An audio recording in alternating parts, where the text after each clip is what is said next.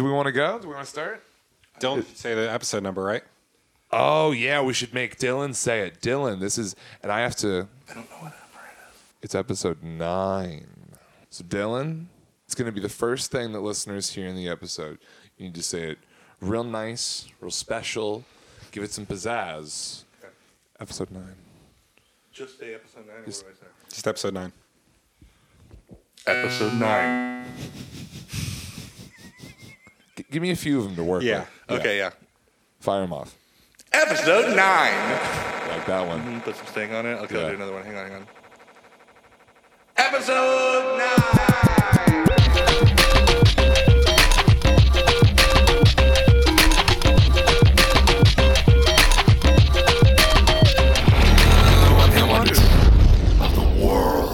That's a good one. Of One Hit Wonders of the World. Maxton, Nice. we're back. Episode 9. I am here in Charleston. Do you guys know who else is here in Charleston? I am here in Charleston. You guys know who else is here in Charleston? I am here in Charleston. Who are you exactly? I don't Yeah, who's believe we've this ever guy? heard your voice on this program before. I don't know who this I, is. of course, am Trevor Ickrath. And naturally, I am Maxton Stenstrup. But this third element in the mix. Who are you? In the words of the who are you? I'm Dylan B. Flynn. What? And together, he and I are the Hallelujah Monkeys.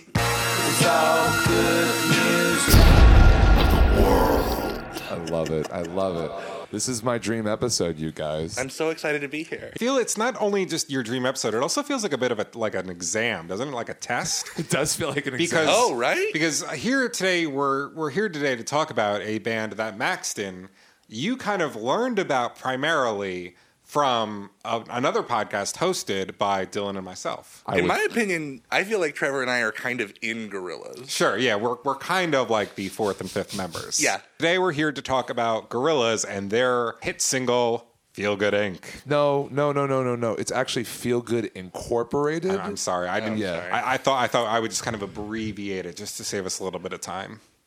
You know, I think that's a pretty good idea, but I'll let you do that. But just so you know, it's Feel Good Incorporated. Sure. That's what Damon says. Sure. Dark pop. Dark pop, I just say FGI. I don't have all that time. flawless. You seem like you're cotton-mouthing a little bit. And Little I know bit. You got a lot of talking to do. Yeah. Do you mind if I just make us a beverage really quickly? I'd be interested in that. Yeah. We're all in the same room. Do it kind of fast. I'm pretty thirsty, but yeah. And I found out that there's actually a cocktail named after the song that today's episode is about, so I'm just going to try to make that real quick. Bullshit. No way. Yeah, here it is. Okay, here's how you make a Feel Good Ink. Okay, I'm about to assemble a cocktail called a Feel Good Ink.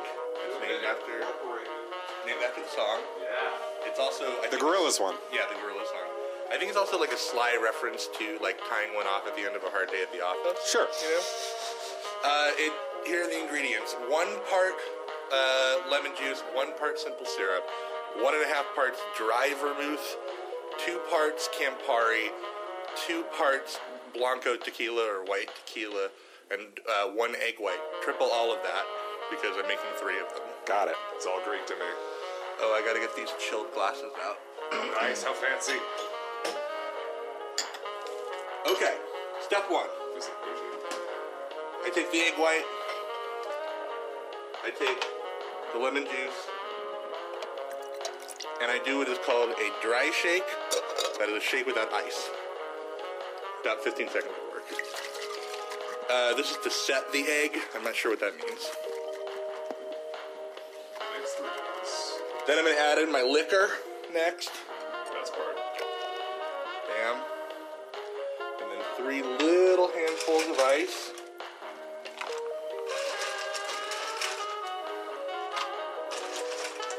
And I'll say, I like dilution. I'm a pussy. So I'm going to do about probably 30 seconds in here. Trying to melt some of this water. The egg, by the way, shouldn't add any flavor. It will affect the consistency a little bit, but the main thing is that it mellows the taste out. Takes the bitterness down, takes the acidity down. And this will need to sit for a second after we pour to get that lovely, rich red color with that foamy top.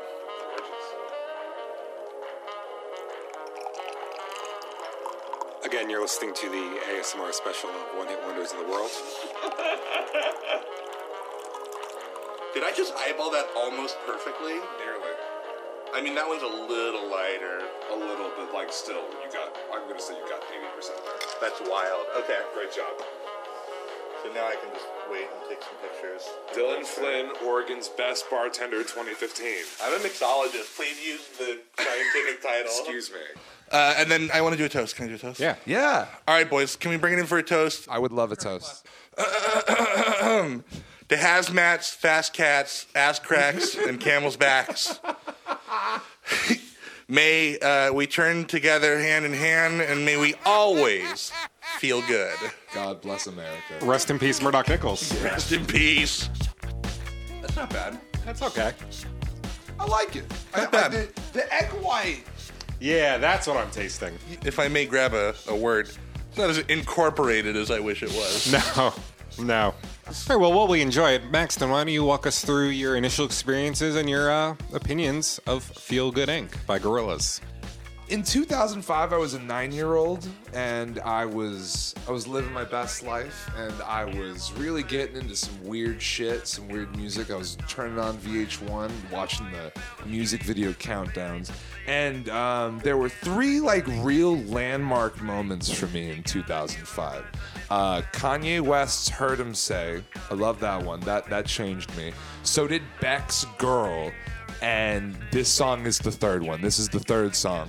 This song kind of opened me up to some horizons that I had previously been closed off to. My parents are not really engaged with a lot of classical music, or at least they didn't really share it with me while I was growing up.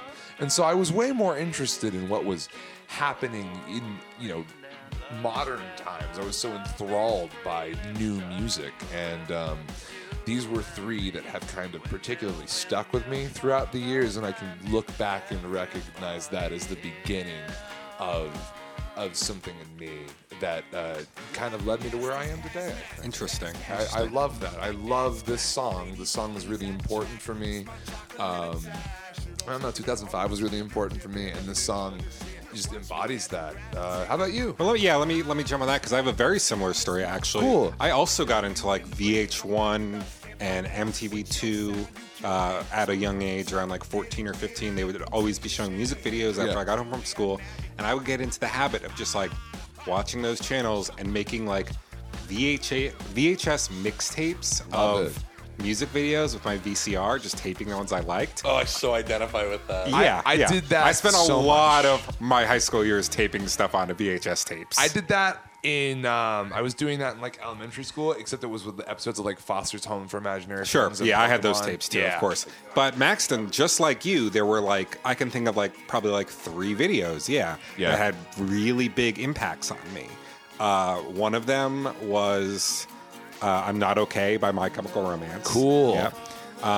Those Beck videos, those were all great. I would Such probably good say videos. my favorite was Hell Yes with that breakdancing robot. Yes, that was so Great good. video. That was so good. The E-Pro one was really cool too. But none had the effect on me that Feel Good Inc. by Gorillaz had on me. I mean, I kind of vaguely remembered seeing one of their videos when I was like 11 on Toonami. Clint Eastwood? For Clint Eastwood. I was like, oh, these guys are still a thing? But they look a little different now. You know, it looks a little more sophisticated, a little more mature. And yeah, I was really taken. And, you know, flash forward to 2018, I'm like 50 episodes deep into a Gorillaz fan cast with my good friend Dylan over here. Yeah. And I'm just thinking about how absurd it would be to say that about a band like Blind Melon, you know? Right? But Like, they have sure. the same qualifications. I mean, I hear Blind Melon on the radio a lot more than I hear Gorillaz. Fair. I feel like the podcast about Blind Melon is like Serial style or like S-Town style. Where Yeah, like finding out what went 10 wrong with that episodes, guy. They all drop at once. It's this like tragic arc. Yep. you know? All right. So Dylan, how about you tell us about your initial experiences and your opinions than yours. of? Different than your guys'. Yeah. Because Let me hear. I got on the train for Clint Eastwood. I tried to keep the fire burning during the dark times when pretty much everyone just assumed that Clint Eastwood was like a weird one-off Damon Albarn, like abusing his ability, his stance at the record label to do something silly and weird that nobody gave a shit about. Yeah.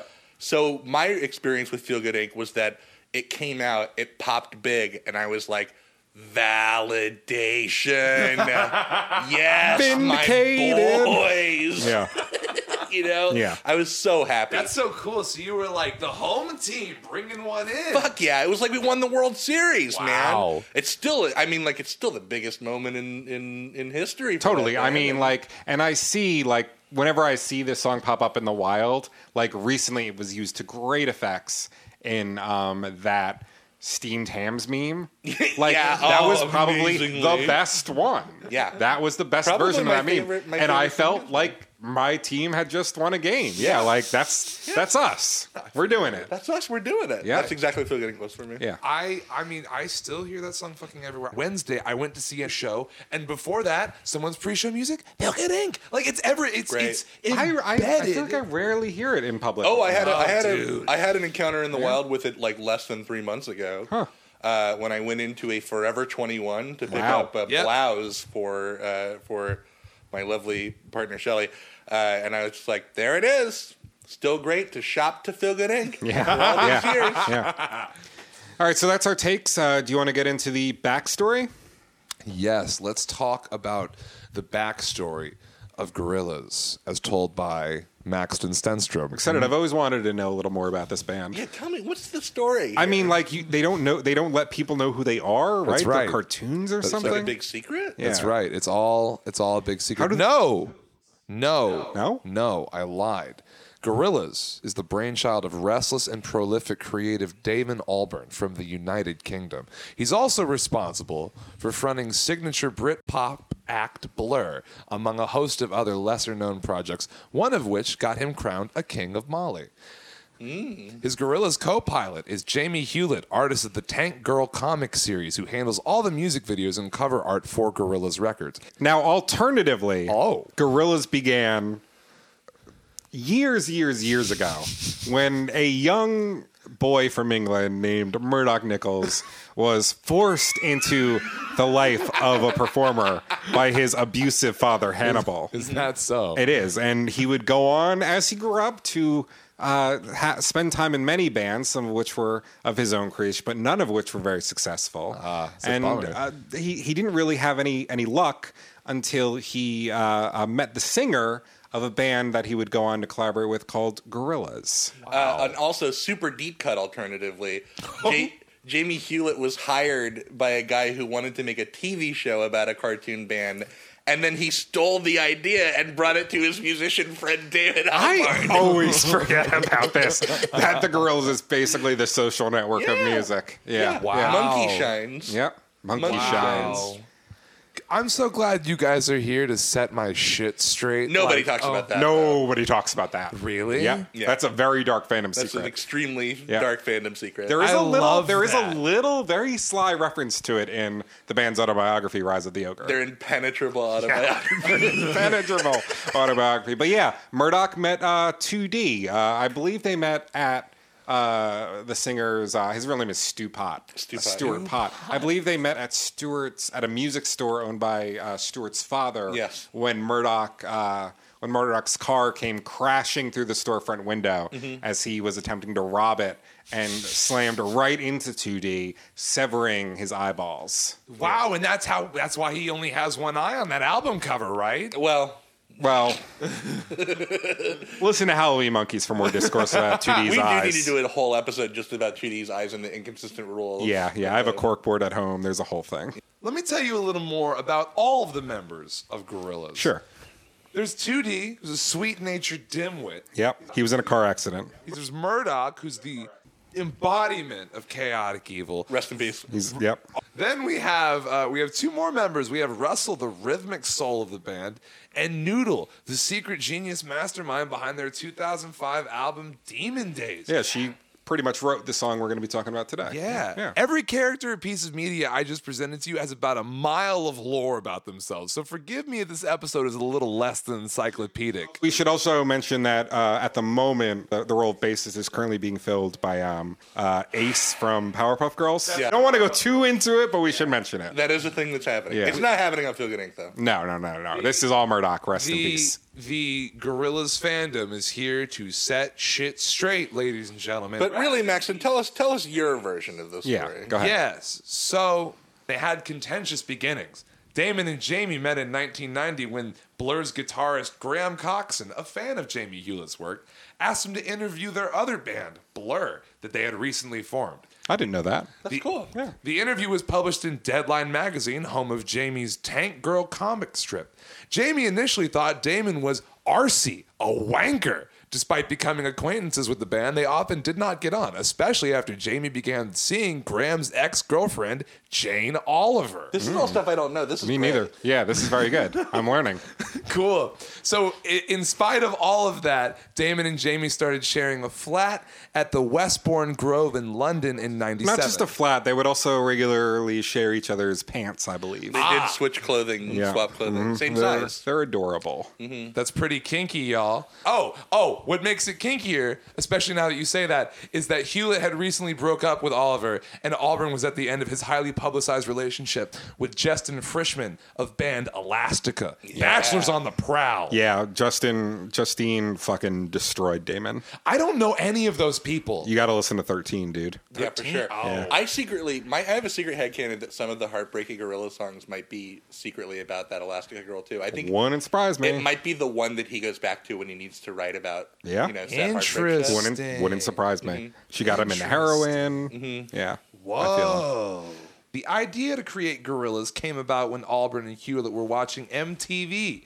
Jamie said, if you watch MTV for too long, it's a bit like hell. There's nothing of substance there. So we got this idea for a cartoon band, something that would be a comment on that. Which is super ironic because one of the interviews I'm going to heavily pull from for this episode is from an interview with MTV. Also ironic that you and I both found out about this song through a music video channel. Yeah. But Yes. is it ironic or is it part of the design? Where Yeah. like we're gonna make fun of the machine by entering it and using it. Guerrilla warfare. Payola. Yeah. That's great. That's really good. So the first millennial incarnation of Gorillaz featured Dan the Automator and Kid Koala on production duties with Del the Funky Homo Sapien and Miho Hattori as heavily featured guests. Their self-titled record came out in 2001 during the phase of the band they called Celebrity Takedown. The album sold like hotcakes in the UK. They won some Brit Awards, got featured in FIFA 2002, and rumors began swirling that a Gorillaz movie was in the works. Right. They even, I believe, Murdoch, Tootie, Noodle, and Russell even relocated to Hollywood after the album came out to kind of personally write and oversee the movie themselves. Wow. Yeah, it kind of broke up the band for a while, though. It's not a phase of Gorillas until a movie or a TV show falls apart. Yeah. Yeah, That was the Ja- first instance of that happening. Murdoch's ego blew up, and they all had to disband for like a good couple of years. Yeah, and Jamie said that the film project had been abandoned. He said they lost all interest in doing it as soon as we started meeting with studios and talking to these Hollywood executive types. We just weren't on the same page. We said, fuck it. We'll sit on the idea until we can do it ourselves and maybe even raise the money ourselves. As a matter of fact, when you and I interviewed Gorillaz documentarian from that time, we asked him, Kerry Levy.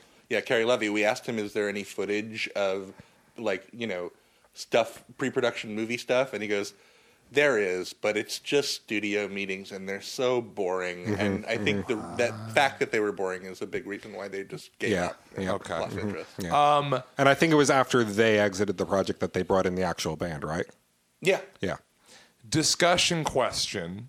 I'm glad you guys are here for this. What the fuck was this Gorillaz movie going to actually be about? And do you think it would have been good? The prevailing narrative is that it was supposed to be something like this Monkeys movie Head, Right. Which is real psychedelic and just them getting into Almost weird not narrative. Yeah, just kind of episodic and one situation after another. Like but what the Gorillaz TV show would have been like if it got made last year. when it gets made, what it'll be like when it gets made. Thank you for But that. also in their impenetrable autobiography, Rise of the Ogre, you see some storyboards You do. of Murdoch running over 2D and some early incidents in the band. So Those I think there's a definitely feel like little. they were- It yeah. feels like there's a little bit of evidence that the Gorillaz movie at one point, one version of it, could have been the story of Gorillaz. Hopefully someday two handsome, talented podcasters will sit down with Gorillaz lore writer Cass Brown and get him on the fucking record to tell me what that Gorillaz movie was in a sentence. Ugh, how nice would that be? One day. Yeah. So, thank God they didn't make a Gorillaz movie, because if they had, we wouldn't be in the universe where we could talk about what went right. Number 3. Now, while Jamie Hewlett was working with his team on the script for the Gorillaz movie. Damon Albarn was still recording Think Tank with Blur, their highly publicized final album. By the time Damon was ready to start writing and recording material for the Gorillaz movie, the whole idea had already been scrapped. Although, ideas from the movie's script were still used, including the themes of being driven by ego and the world being trapped in an endless night. In spite of this, the album's main source of inspiration actually came about as a result of a train journey undertaken by Damon Albarn from Beijing to Mongolia, where he, his partner, and his 6-year-old daughter spent a day traveling through what Damon calls a weird, unspoken, forgotten part of China. It was basically dead trees for as far as the eye can see. Dust bowls, loose earth rapidly turning into desert. There are little satellite towns in the middle of these semi-deserts that are absolutely on their knees, and it's the size of Europe, this area. And when you wake up in the morning with this nightmare in your head, and it's blue sky and beautiful sand, which looks fantastic now, but was probably something else millions of years ago. And that will happen to us in our lifetime. It's coming. It's coming. The end of the world is coming. The end of the world is heavy He got off that train and he was like, man, I have seen some shit. We have to tell the people that death is going to spread over the earth. Call Maceo.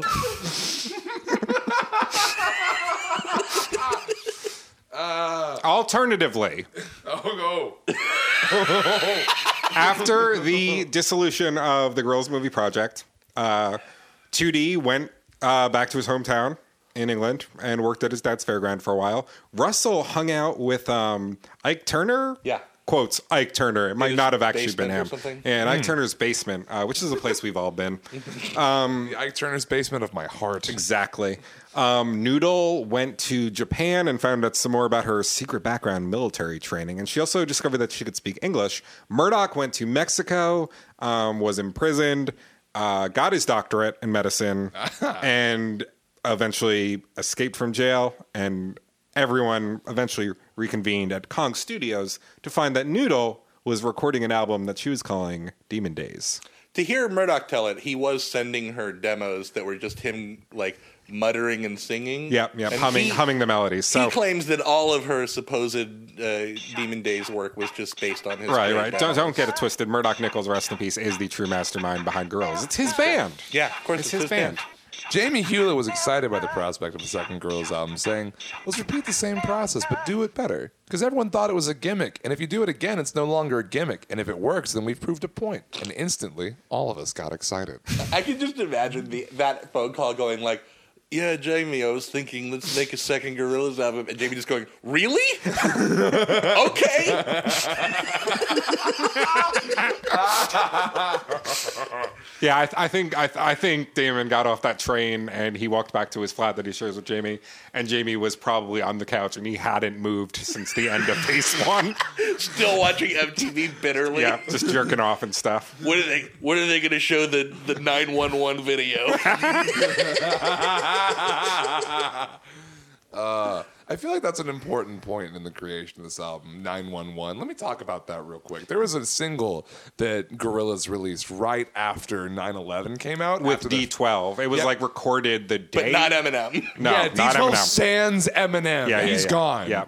It was recorded the day of or the day after. I can't remember, but 9/11 happened, and so they couldn't get on their plane, and Yeah. so they went and hung out in the studio and made a single. and they sound pissed about 9/11. Yeah, they're not happy. The guy about from the special shows up. It's, Yes. it's a good track. It's an underrated little bit of a lost document. important. It's like yeah, a document definitely. of the time, you know? And now, And it signaled a shift in what Gorillaz was for Damon Albarn, I think, from Bingo. a goofy cartoon takedown of the music industry to like a humanitarian project. yes, that was the first moment where Damon Albarn was making Gorillaz songs because he felt like he had to. He had a message. And then he made Demon Days, which was like really in that vein. It was like about how the end of the world is coming and all this stuff is messed up. And Feel Good Inc. is this kind of one of the big centerpieces of that album, I think. Yeah, it's definitely part of the centerpiece. So for the second Gorillaz LP, he decided to go back to the drawing board and build a whole new team from the ground up, starting with newcomer Danger Mouse, as he was receiving attention for his 2004 mashup, The Grey Album, which superimposed songs from the Beatles' White Album over Jay-Z's The Black Album. And when you say he was getting attention, you mean he was getting sued. Yeah. yeah, he's getting Two attention people- from lawyers. Yeah. Two kinds of people were watching Danger Mouse very closely. nerds and attorneys. Yeah. But Damon Albarn kind of plucked him out of that situation and got him some diplomatic immunity. Yeah, he Danger Mouse is a longtime Blur fan, and this was like the first major label, large scale project that he had really been involved with. Yep. And he said he learned so much working on the record with Damon, and it was sink or swim. It was go time. This is he is trial by fire, and he survived. And I think he really came through. I think Demon Days is an immaculately produced album. What a hard fucking job to cut your teeth on. Yeah. Like, if it was just a major label project with like a band with 5 members, right? That's one thing, but it's like, okay, you're producing this Gorillaz album. Dennis Hopper's going to be here today. Yeah. And then tomorrow Nena Cherry will be here. And Ike Turner. Yeah, so crazy. Yeah. Okay, go ahead and lead this 3-ring circus now. Very crazy. Absolutely wild. Here's some Damon shade for you all about clearing out the band.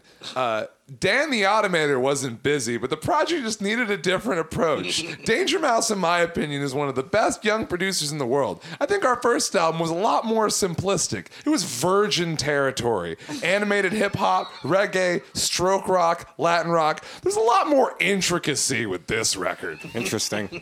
Although good Damon shade. Although these days he's been known to throw some of that good Damon shade Danger Mouse's way. I recently heard a story of him recently sitting down with Danger Mouse, and the two of them were playing some of the stuff that they were working on. Okay. And Danger Mouse, I think, was playing him like Broken Bells. What? Broken Bells? I can't remember. It was that the one or with the like Shins guy. Might have been maybe, or like it might have been one of the U2 songs. And Damon Albarn just told him like, I think that sounds a little MOR, a little middle of the road. Wow. Yeah. So I don't think they're super tight anymore. And Yikes. Danger Mouse isn't returning to produce the second Good to the Bad and the Queen album. That's another project with Damon that he worked on. That makes me realize that at the beginning of the album cycle for Humans, Damon was talking about what a bad job he did producing Plastic Beach. At the beginning of the album cycle of the Now, he was talking about how he fought with the Twilight Zone too much and didn't want to have him back. It's not a phase of Gorillaz until David disowns the producer from the last phase. Yeah. Wow. Can't wait to see what shit he's going to talk about Simian Mobile Disco.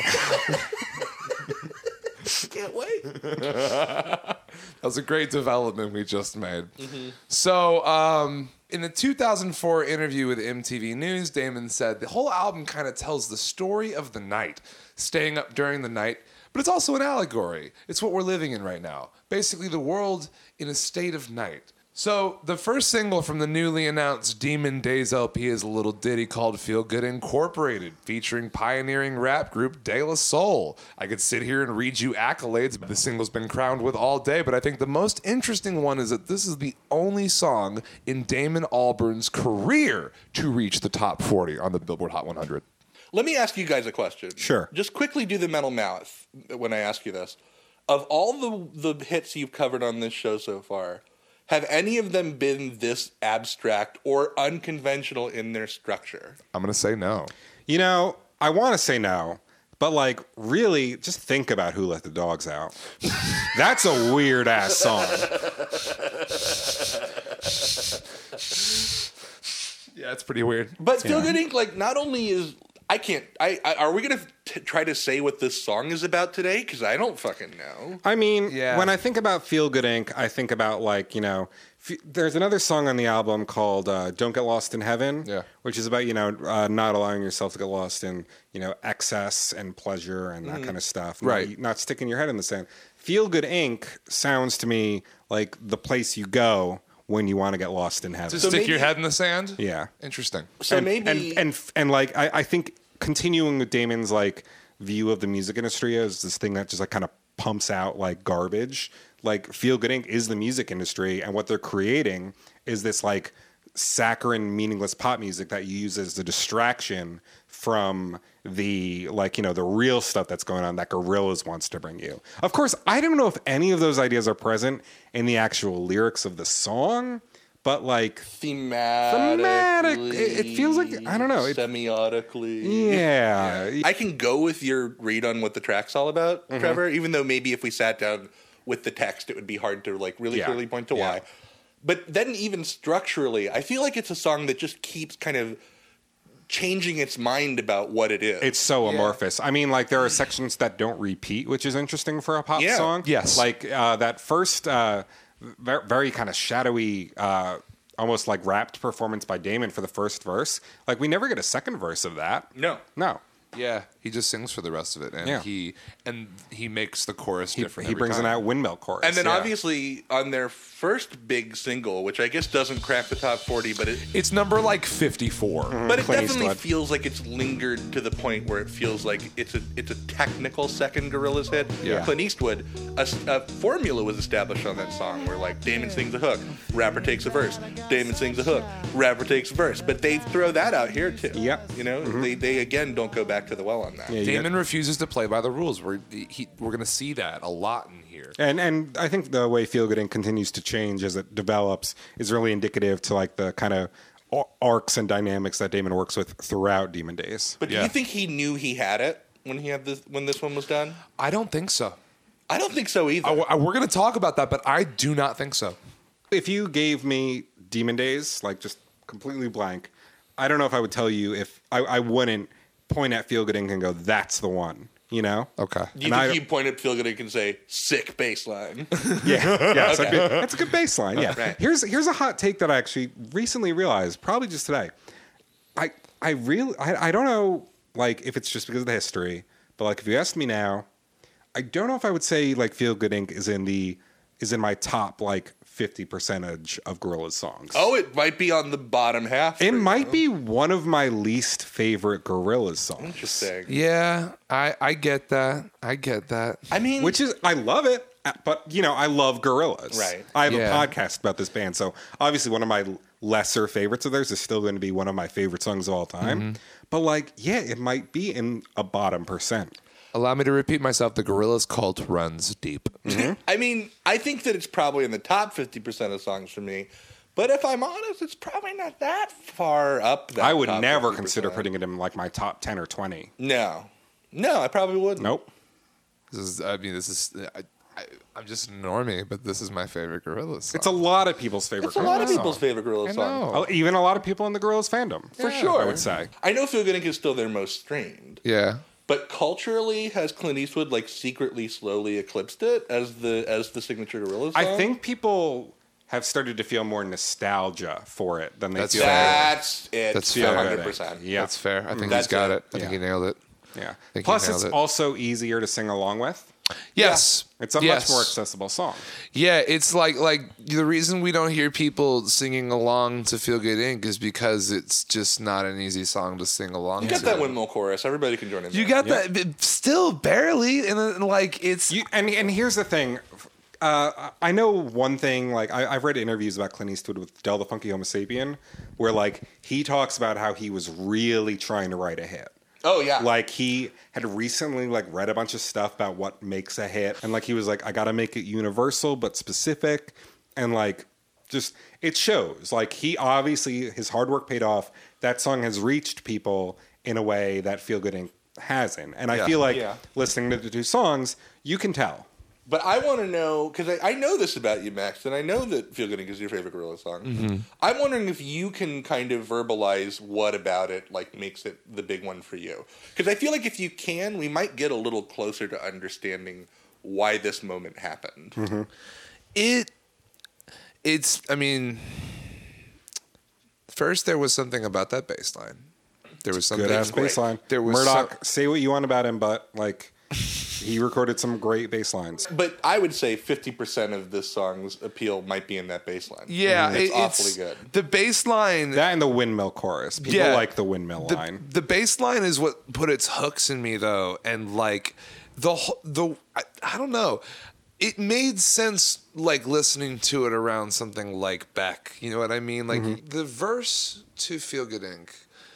It's just like it's not better than any of the verses on Clint Eastwood, but it's just the imagery that specifically Melancholy Town Where We Never Smile and like the way that interacts with Damon's delivery of the first verse taps into a kind of, I don't know, like for me, the like world nihilism of it is still I feel what's that. resonating with I me. totally the feel most. that. Mm-hmm. And I think that it's embodied super well in literally every part of the song. I think it's in that kind of sleepy first verse and then the beautiful chorus that makes us forget and That really parts the clouds and breaks through Yes. like that Windmill Island in that iconic Yes. And video. there's like all these weird Albernisms in it, like he's saying "don't know whack" instead of "don't know shit," and like all these weird like turns of phrase that are sticking out and being weird. Here's a weird. When you were saying that, I have a counter theory. It might just be the first 12 seconds of the song and how iconic they are. The laugh, the feel good, and the bass dropping in. Yes. Is like such a hyped up way to start a fucking song. It's like it's dopamine straight in your veins, man. When it starts on the radio, it sounds like nothing else. It's instantly recognizable, and it's like 3 memorable, colorful elements right away.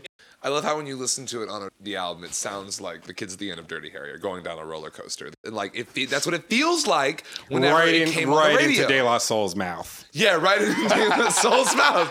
Yes, and that's what it felt like when it came on the radio. It was the thrill of the evil laughter into the fucking little hi-hat, into the feel good, into the bass line, that it is instantly recognizable, and now it's compounding with the nostalgia, and it's just like no other pop song I think I've ever heard. And I think we kind of cracked it, honestly. Yeah, totally, Because totally. I remember how exciting that felt. Yeah. When the song was new, you know? I have another hot take to drop, though. Let's hear it. I don't think I particularly like the De La Soul feature in this song. Oh, disagree. I love the De La Soul feature in It's this. never really done much for me. I don't know. I think they would later on utilize them a lot better on like super fast jellyfish and moments. It's probably my least favorite of the 3 De La Soul. And it's definitely no Del on Clint Eastwood. I don't even think it's a Booty Brown on Dirty Harry. It's different, though. It It's is different. I feel- It is different. I feel like Trugoy, and really it's Trugoy's verse. Yes, I was Yeah. going to mention that. Because Paz is there backing him up. But we actually kind of found out weirdly in that one interview around the time Humans came out that Paz came to the studio first, got to hear everything they were working on, and said, I want to rap on this song. And he chose Kids with Guns. And there's a still unreleased version of Kids with Guns with some kind of Paz thing. And then Trugoy was supposed to come in and hype man for that recording, and then he got to hear a few tracks, and he's like, what the fuck is he talking about? Feel Good Inc. is the jam. Whoa. Let me write something real quick for this. Cool. And it does have that energy of just like, what it has is energy. Yeah. It's not about It's coursing with anything. energy. Can't deny that. It's sticky phrases. It's just kind of like, words that sound kind of cool together. He's got a good flow going. He's like pushing the fucking pedal down as hard as he can. And that's kind of Gorillaz in a nutshell, isn't it? Yeah, it's kind of, he's doing the Damon thing. You know? Yep. And maybe that's why this was the one, Yeah. Maybe Damon saw it and was like, you know what, that is the one that feels most indicative of this project. Is this the biggest moment in the De La Soul story, or is it still Me, Myself, and I, though? That's a hard one. Yeah. That's a hard I don't have the numbers in front of me. I just, No. going off my gut, I kind of feel like I mean, I definitely think De La Soul will go down in musical history as the group that recorded 3 Feet High and Rising, not the group that recorded the Feel I Good agree. Inc. verse. I will say that Feel Good Inc. is the biggest moment of Maceo's career. Yeah. For sure. Yeah. Mhm. He does that laugh. He does that laugh. He does that laugh. It's the biggest thing. It's the biggest moment in the Maceo story. I also want to give a quick shout out to the guitar on Feel Good Inc. because it's Very mixed. cool and subtle, It's- yeah. It's so subtle, but it's so inimitable. Yep. Because And it's very hard to replicate live, even for the band oh my themselves. God, yeah. Yep. It's beautiful and perfect, and it hits the sweet spot, and it works with the bass, and like in a way that is hard to replicate, like you said, even for the band. Yep. And that also was an element that, while it's not instantly recognizable, it happens within the first 5 seconds of the song. if it And wasn't puts in the its own song and you didn't know this, if you hadn't heard the song in a long time, you'd be like, "Is this like is this a different version?" Yeah. You wouldn't be able to exactly say why. Yeah, you But think maybe like your headphones were messing up and there was a channel missing or Yeah. something, probably. Yeah, Yeah. But it's a small but vital element. Yeah. I'm gonna tell the story of the creation of this song from the perspective of band member and album mastermind Noodle. Great. Fun. Noodle says, I remember the beginning of the formation of Feel Good Inc. quite clearly. I had a beat that was a little bit 80s, very upbeat, but maybe halfway through, my attention wandered. I played something more acoustic, just something that reminded me of the countryside. So I wrote down some keywords to help with this lyrical imagery. Windmill was one of them. It was a trigger to symbolize a different time and also a reference to the dark satanic mills that William Blake wrote about in his verse of Jerusalem. I remember that it all started when I was reading the ingredients in the back of a potato chip packet. Cass Brown. Cass Brown. Fucking Gorillaz writer Cass What Brown. an amazing writer. Keep going. It was Danger Mouse that originally suggested De La Soul. He was good friends with them and sent them the track, and they agreed to fly over. Although at first when they arrived, they were just messing around trying to make each other laugh. Fortunately, we recorded most of that, and that's how we got that crazy sounding laugh that you hear on the track. The whole thing worked amazingly, but most of it was an accident. Discussion question, how true do you think that is? How much of that do you think is true? Well, Well, we did just talk about how Feel Good Inc. actually came to happen. Yeah, we talked a little bit about it. a little bit about it. Yeah. Well, I mean, how nerdy can we possibly get? Because there is that one moment where Damon does a crazy laugh. Yeah. In the little scene BBC documentary from the first Gorillaz album, Charts of Darkness. Yep. And I have he does this laugh, this like insane man laugh in that Yeah, documentary. there's a bit where he and Jamie are being committed to a mental asylum, and he's on a stretcher being pulled away laughing. And it sounds so much like the Feel Good Inc. exactly like the Feel Good Inc. laugh. Interesting.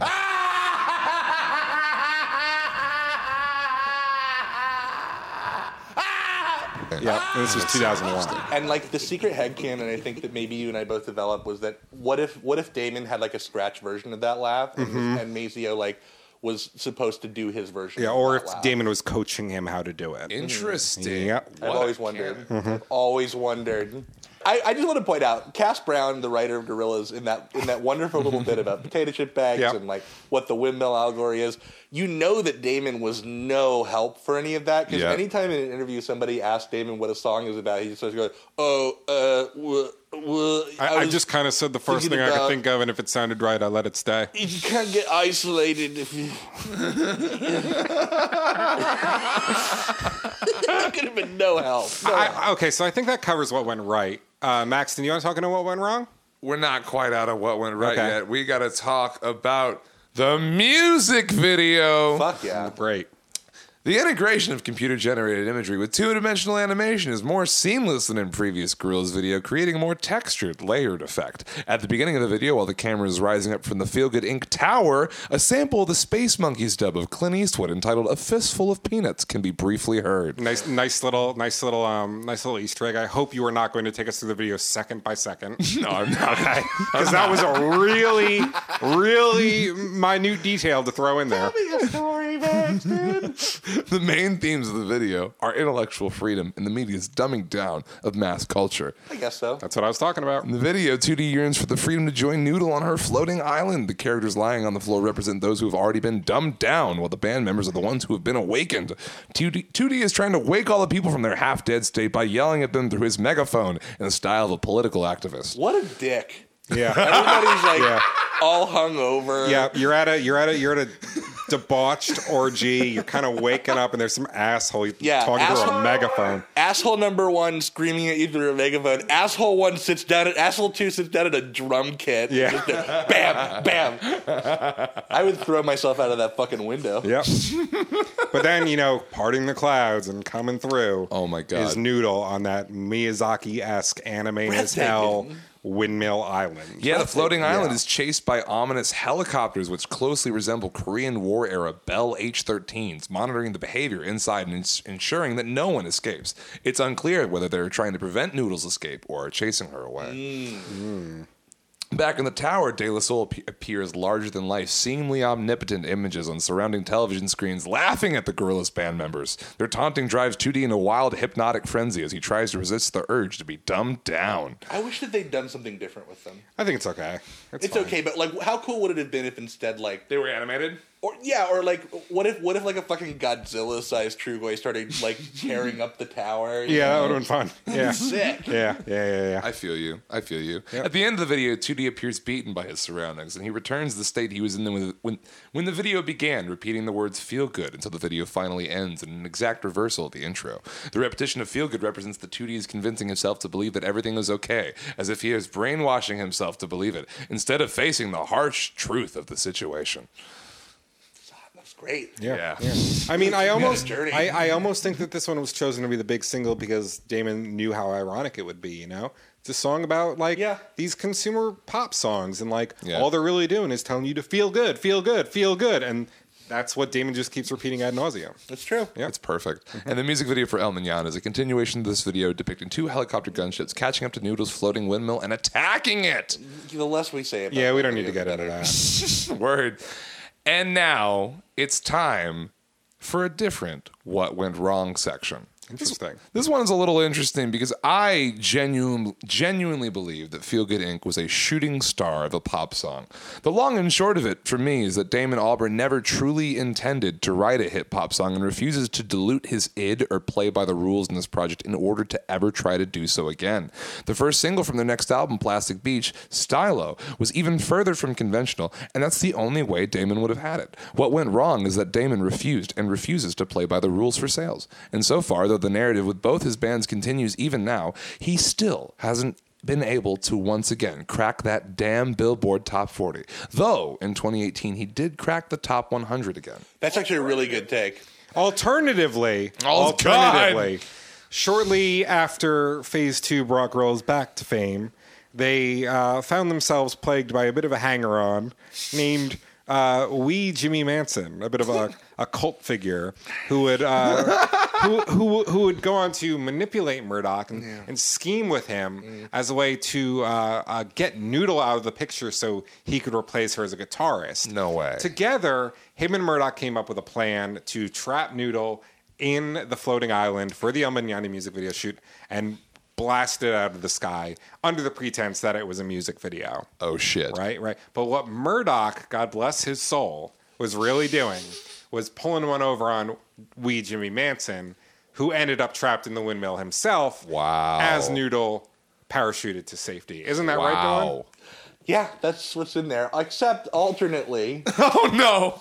Unfortunately, in Phase 3, I guess the decision was either nobody wanted to go back and read that chapter too closely, or maybe Cass Brown was just like, I have a better idea.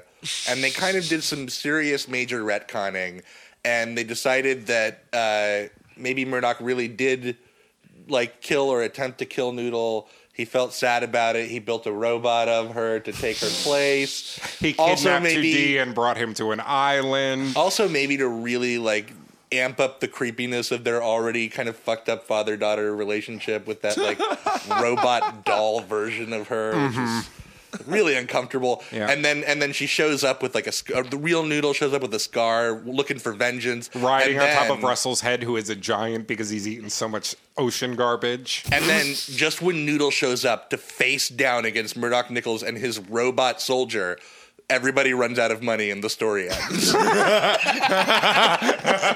Literally. Yeah, that's how it happened. What a cliffhanger. So let's talk about what came next. So let's talk about what came next. The album the song was released on garnered countless accolades, is often cited as one of the greatest albums of its decade, and the Gorillaz have gone on to have a long and storied career with further albums like Plastic Beach, last year's Humans, and this year's The Now Now to continue feeding their ravenous cult following. There's enough information in their story to fill a whole podcast of their own. Maybe if someone did that, they want to call it something like Hallelujah Monkeys with the Z instead of the S. It's really a shame nobody's done that. Yeah. Someday somebody will. Someday. Hopes for a Gorillaz film were revived in 2006 when Hewlett stated that they would be producing the film on their own. Film producer and the Weinstein Company co-chairman, Harvey Weinstein, was said to be in talks with Damon and Jamie. You know, I know a lot has been said about Big Bad Harv, as he liked us to call him in the industry. But Harvey Scissorhands was another one of his nicknames. Yeah, but you know, I saw him picking up his kid one day from school, and he just seemed really nice. can just tell he really cared about that kid. Yes, don't believe the fake news. No. Listen to the primary source right Yeah. there. And now, in a September 2006 interview with Uncut, Damon said that the band, quote, has been a fantastic journey, which isn't over because we're making a film. We've got Terry Gilliam involved, but as far as being a big band and putting pop music out there, we're finished. We won't be doing that anymore. Maybe now that Terry Gilliam finally got his like legendarily troubled Don Quixote movie made, maybe now he's like, time to go back and finish the other great work, the Phase 2 Gorillaz movie. He can only hope. He can only hope. Guys, we made it through the story of Gorillaz from beginning to end. It does definitely feel like the place that Gorillaz occupies in the culture now could not really be more different than what it occupied when Feel Good Inc. was happening. Yep. Absolutely You not. know? Yep. Yeah, it's a cult now. It It's a cult now. It wasn't a cult then. It's a cult now. And I remember when Humans got announced after. By the way, Gorillaz like behind the scene breaks up at a certain point and gets Yeah, back together. yeah. Damon and Jamie had a fight at the end of Phase 3. Yep. They broke up for, what, 4 years? Real Yeah. messy. Real messy. Yeah. I remember when Humans was announced before it dropped, there was so much goodwill out there. So Yeah. many just normies out there saying, "Oh, a new Gorillaz album, awesome, fun." There'd been some goodwill that developed. Like it wasn't a hit at the time, but there was a song on the third album, on Melancholy Hill, that had become like a low key a streaming sleeper hit. Yeah. Like yeah. and even surpassed the number 3 most streamed Gorillaz song at that time, which was "Dare," which was a A huge hit huge, in yeah, Europe. Yeah. UK #1 single. Big hit in Europe, big dance song in Europe. So it kind of felt like, you know, maybe Gorillaz were poised to strike, and then Humans came out and it really alienated a lot. A lot of Yeah. people. Yep, they did Yeah. not really like it. But it did win, what? Oh, it won. Gorillaz won Best British Band Yeah. Brit Awards. at the Brits. Yep. So. I think Q said it was the #1 album of the year. Yeah, Q. Yeah. Welcome to the Resistance. The cult is back in action, baby. Yeah. So let's talk about the covers and versions of the song. I have one alternate version of the song to play for you and 10 covers. I'm So, scared. Is the Let's- alternate version Noodles demo?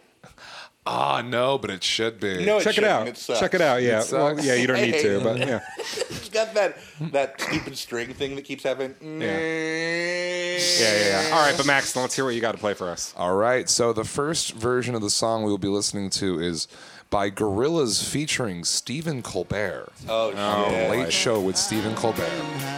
Take it all in on your stride. It is calling, falling. Love forever, love is free.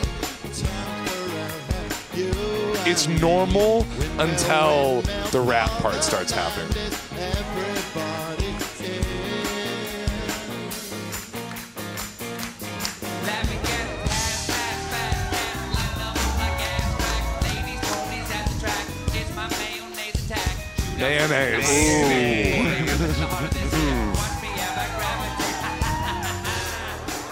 He's wearing a fursuit. Yeah.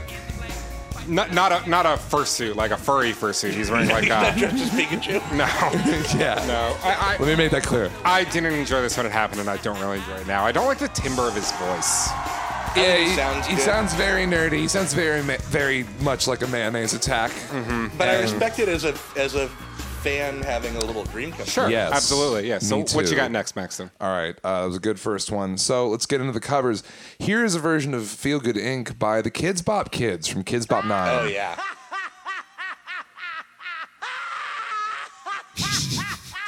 So long. It's pretty funny. What are they saying? What are they saying? They're doing some kind of version of that like weird noise Damon I makes. hear That- shit shock. Yeah, shook the I'm shock sure or it's something. shit shock. Yeah, that's probably what they're saying. Yeah. What did they say instead of ass cracks in this version? guess- Oh, let's find it. Let's find it. I want to hear the kids come in first. Okay, okay.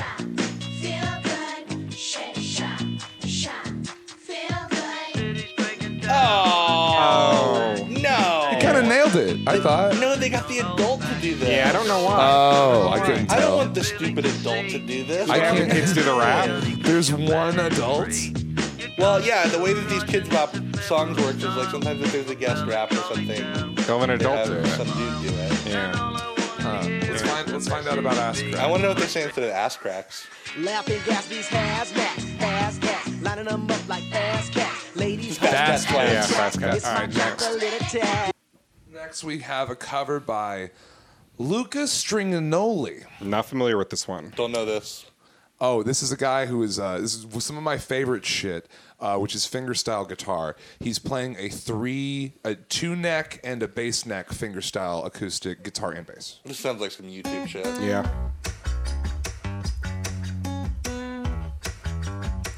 A lot of my covers are YouTube shit, but they're awesome YouTube shit. How pretty is he? He's a 7.5. He's some nice chest hair going on. Okay. He's a good looking guy. I mean, this is fine. I would never ever listen to this. I like this. If this Coffee happened, shop if this move. happened at a coffee shop in front of me, I'd be very excited. Yeah, No? yeah, sure. Yeah, what's next? All right. Oh, I want to go ahead and establish a rule right now. And 'Cause that is? I didn't listen to any Feel Good Inc. covers, but I have a feeling that when white folk be covering Feel Good Inc., a lot of times they're just going to skip The rap. the De La Soul rap. And I feel like Okay. any version that does. No, I can absolutely hear some white girling. Doing it, yeah. That is breaking. Okay. Lining them up like ass cracks. Yeah. Homies at the track. Like, yeah. In the spirit of that, I would like to play this guy's interpolation of the rappers. It's pretty impressive. Okay, yeah.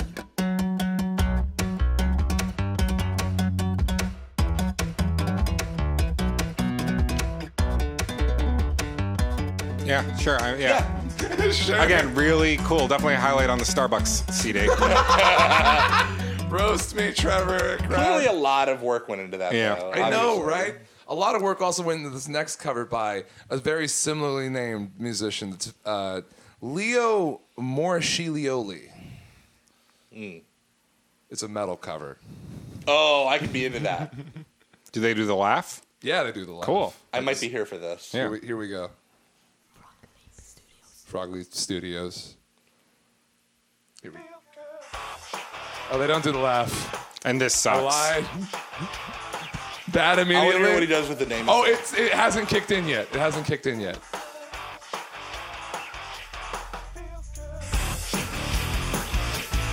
Yeah, this sucks. I want to hear the name of that. You want to get to Damon? Yeah. Yeah.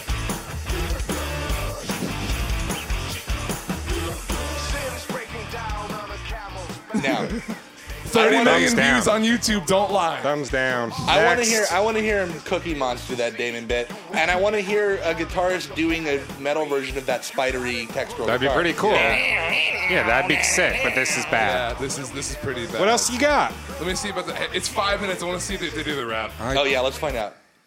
What do you want to bet? It's just that same guy doing it in basically the same cadence as the Damon. Wouldn't surprise me. That's more like what I want. Yeah. All right, but what's next? Yeah. Next up, we have a cover by Celia Pavey.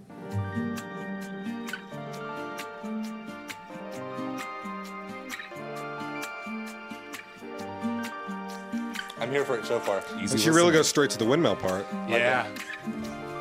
Well, the city's breaking down on a camel. I don't like this. Yeah. The vocals are in it for you. And they'll just Again, more have just to coffee go, shop shit. I'm not 'cause they sure don't yet. Hang on. know where. Let's give Dylan a second. So you feel the streets, it's a feeling. Kind of nice, right? You won't get out of I like it morning more now what she's doing now. I like the fact that she's not locked into Damon's cadence. She's Yeah, doing it's, her it's own. nice to hear somebody mix it up. I like that too. Now, does she do the rap? Because that would be something. Let's find out. She does. Kinda. This counts? This counts. Yeah. Okay. This counts. I feel like the real cop out is that you don't even do it. You do the verse, you do the windmill chorus, maybe even do the first verse again. You know? Yeah. Seems like she's adding some stuff. Yeah, she's making her own. Cool. That's awesome. I like that. Yep. So what's next? I don't thumbs down that one at all. I'm okay with that one. I think it's the best one so far. Yeah, Cool, sure. cool. This is one of my favorites. It's a cover by a band called Sappy from Russia. Okay.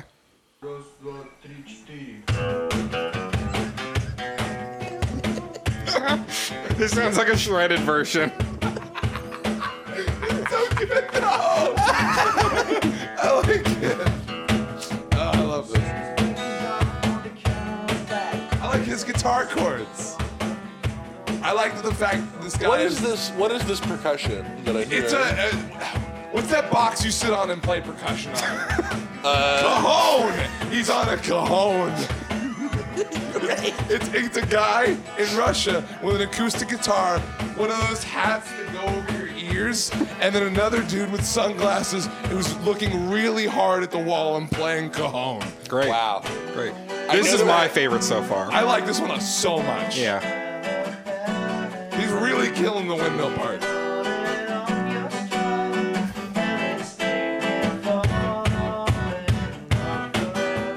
But that's pretty cool. Yeah, they're yeah. having fun with this. Yeah. Okay. What's up? What's up All right. next? Next, we got a cover by Thea Magia. Windmill, windmill, fought the land. You're gonna hate this. Yeah, this is still more Starbucks covers. This is very Starbucks. Is this the like famous on YouTube band that does like old timey jazz covers of popular Yes. songs? Fuck. Yes. I think they did a bunch of shit for that video game where you go to a racist city in the sky. the Bioshock one. Yeah, I think they did. I think they did some covers for that soundtrack. Yeah. I'm not here for this. Yeah, no, me either. It's probably. Are we all trying to get there though? That great big racist city in the sky. Yeah, Noodle will be sitting on the edge of it, and then they'll be like, an Asian! And they'll kick her off. Oh God. God. All right, now here is a cover of Feel Good Inc. on the Automaton. What's that? It's that instrument that you it looks like a note with a face on the end of it, and you squeeze the face to make a noise. I literally have no idea why you're playing this for us, but go ahead. Because it fucking slaps, Trevor. That's why.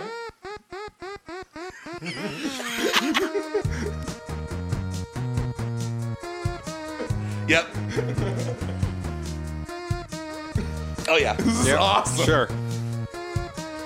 Although I'm pretty sure this is just a MIDI track with a fake instrument that's made to sound like the Automaton, but I'm gonna let it slide because I like it so much. Yeah, it's very dumb. I like it. Yeah. Yeah, it's very, very dumb. Do you have a version that's dogs barking and cats meowing to the melody?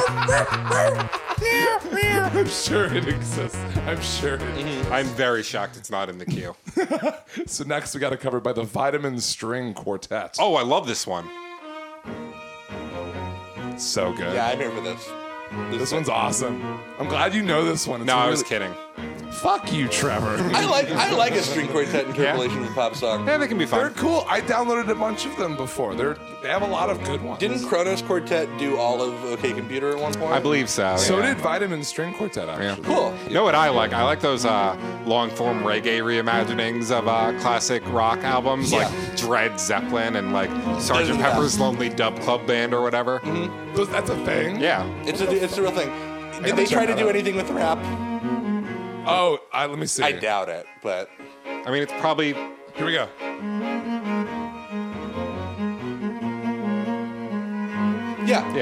the same thing every other instrumental cover has done. Yeah, but whatever. they're working with those kids. Yeah. All right, we got two more to go. We got one by Lawrence Pinoyski. I can't believe you haven't hit any of the ones I know. This dude is from The Voice of Germany 2016.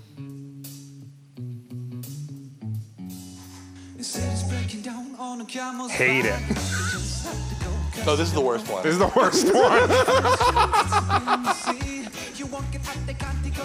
Oh boy. Wow.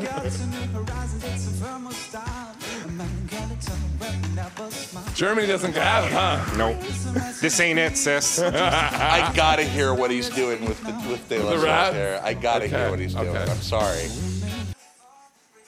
They gonna let him do it?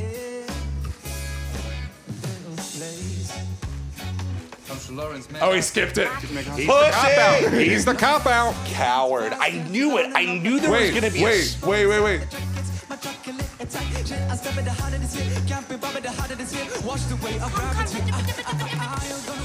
I mean, it sounds like Ed Sheeran. Who's does like sound my like Ed least favorite Sheeran. person on the He planet. does sound Yeah, like he does Ed do Sheeran. it though. I Yeah. can't take it away from you. Just You know, because he does it. none of them turn their chairs, so maybe it's just bad to everybody. Yeah. We have one final beautiful cover left to go. Okay. This is the one I was This is the one you've been hyping up for This us is for the days. one. All right. Yeah. So do you want me to guess what I think it is? Yeah, I do. All right, so there are two covers of Feel Good Inc. that I know that we haven't touched on. Okay. And neither of them feel like something you would get very excited about. Okay. One was by like a flash in the pan post Britpop band called The Editors, and I believe they did it in a radio session, and towards the end I remember this. and it's really boring. Towards the end they go into their own song and it's really blah. I probably Yeah. listened to it a couple times when I was a teenager just because I was such a devotee. And so what's the other one?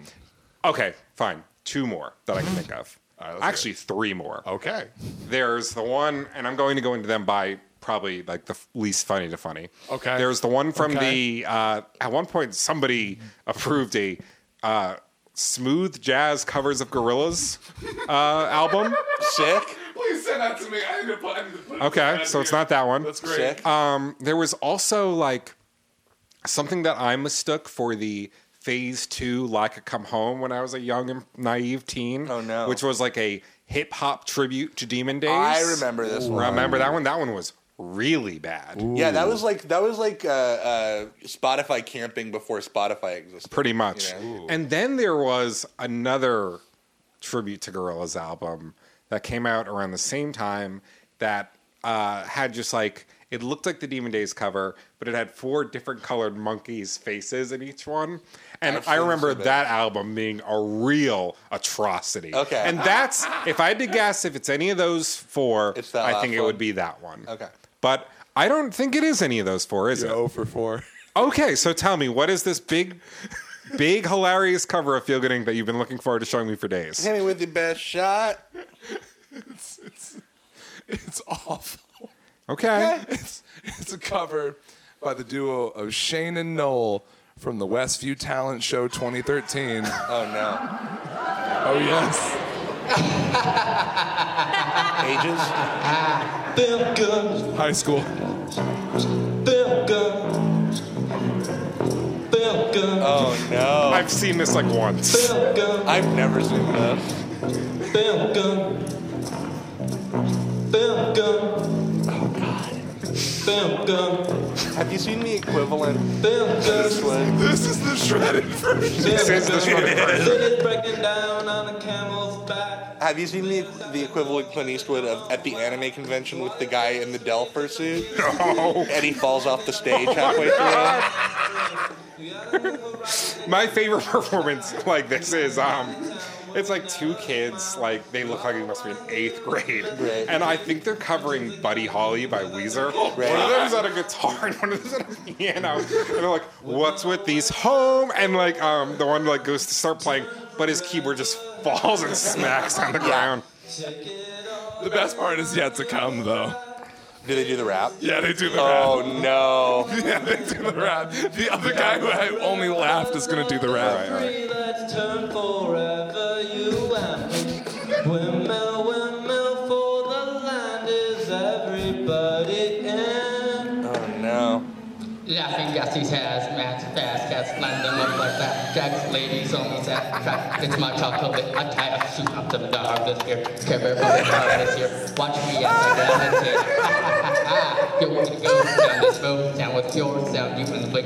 But does this but show sound you feel the ink. So don't stop, get it, until you get a hair. Your way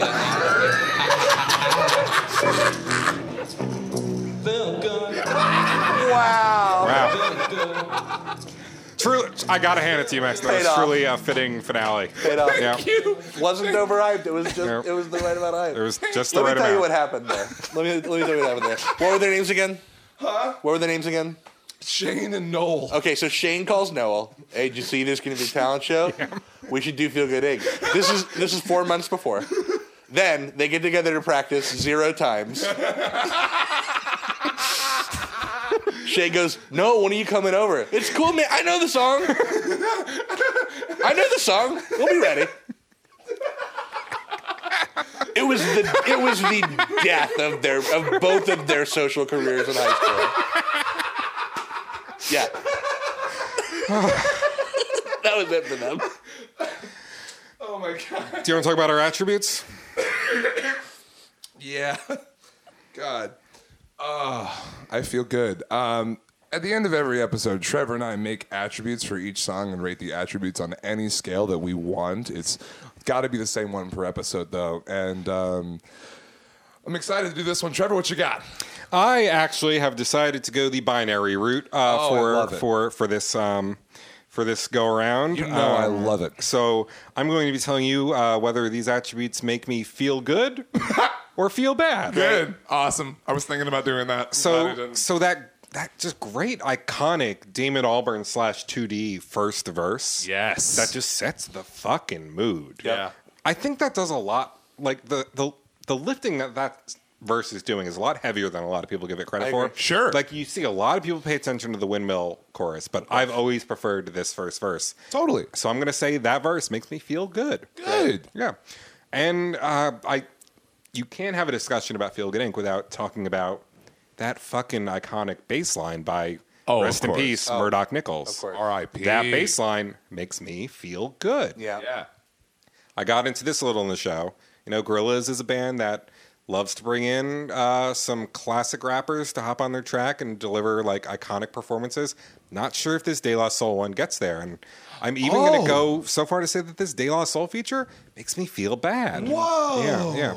But I will say that like probably like this song never would have gotten the attention it did, I think, if it wasn't for that iconic video.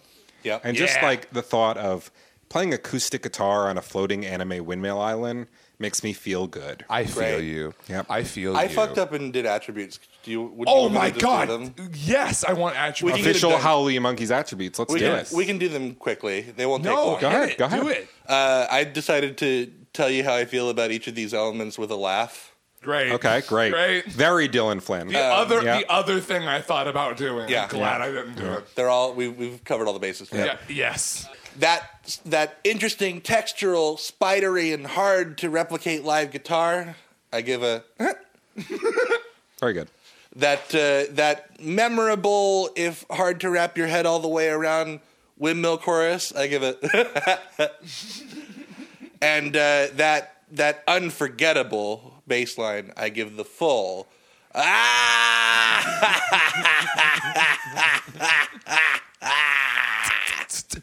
Great. And Maxton, what are your attributes? My God, I must have done the only thing here that nobody else did. I picked, my scale is the floor of the Feel Good Inc. Tower. Love from it. 1 to 100. I like it. Oh, intelligent. Very good. Thank you. So Damon's mumble rap before mumble rap was a thing. Good point. Good point. Yeah, Good point. Right? Let's point that out. I will say it's very good. Not one of the best parts of the song. 50th floor. The acoustic guitar chorus break and that great final noise that starts it out like that little There's a little. crack. Oh my God. I've always heard that as the answering machine tape. Love it. totally. Yeah. You 85th get that floor. beat. 85th floor. 85th Love floor. that. We're up there. Banging double pitch down bass line, which I was listening to it in these new headphones today. It is like pitched down once and then it's pitched down again on top of it, and probably more than. Oh God, Sick. it's so deep, it's so perfect, it's so beautiful. 90th floor, and finally.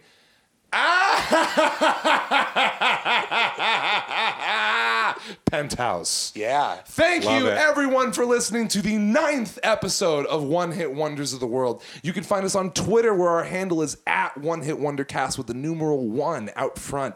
And if you want, you can reach out with some impassioned emails or audio recordings. Send those to onehitwondercast@gmail.com, all spelled out, for a chance to be featured on the next episode of the show, our first 2-hit wonder. Who are we going to be talking about on that We're going one? to be talking about Aha with Take On Me and The Sun Always Shines on TV. Never heard about that second one. Oh, yeah. I have no fucking idea about No. that. Oh, yeah. Can't wait to hear it. Yeah. You're going to learn all about it in the next episode, but until then, I've been Maxon Stenstrom. I've been Trevor Ickrath. I've been Dylan Flynn. And until next time. Stay wonderful. Talking away. I don't know what to say. I'll say it anyway. Today is another day to find you shying away. I've been coming for your love, okay? Take on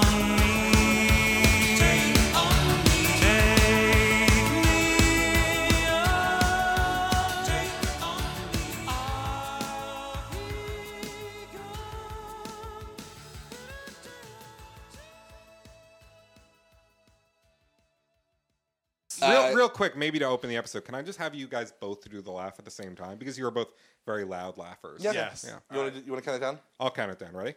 I'll go 1, 2, 3, go. 1, 2, 3, go.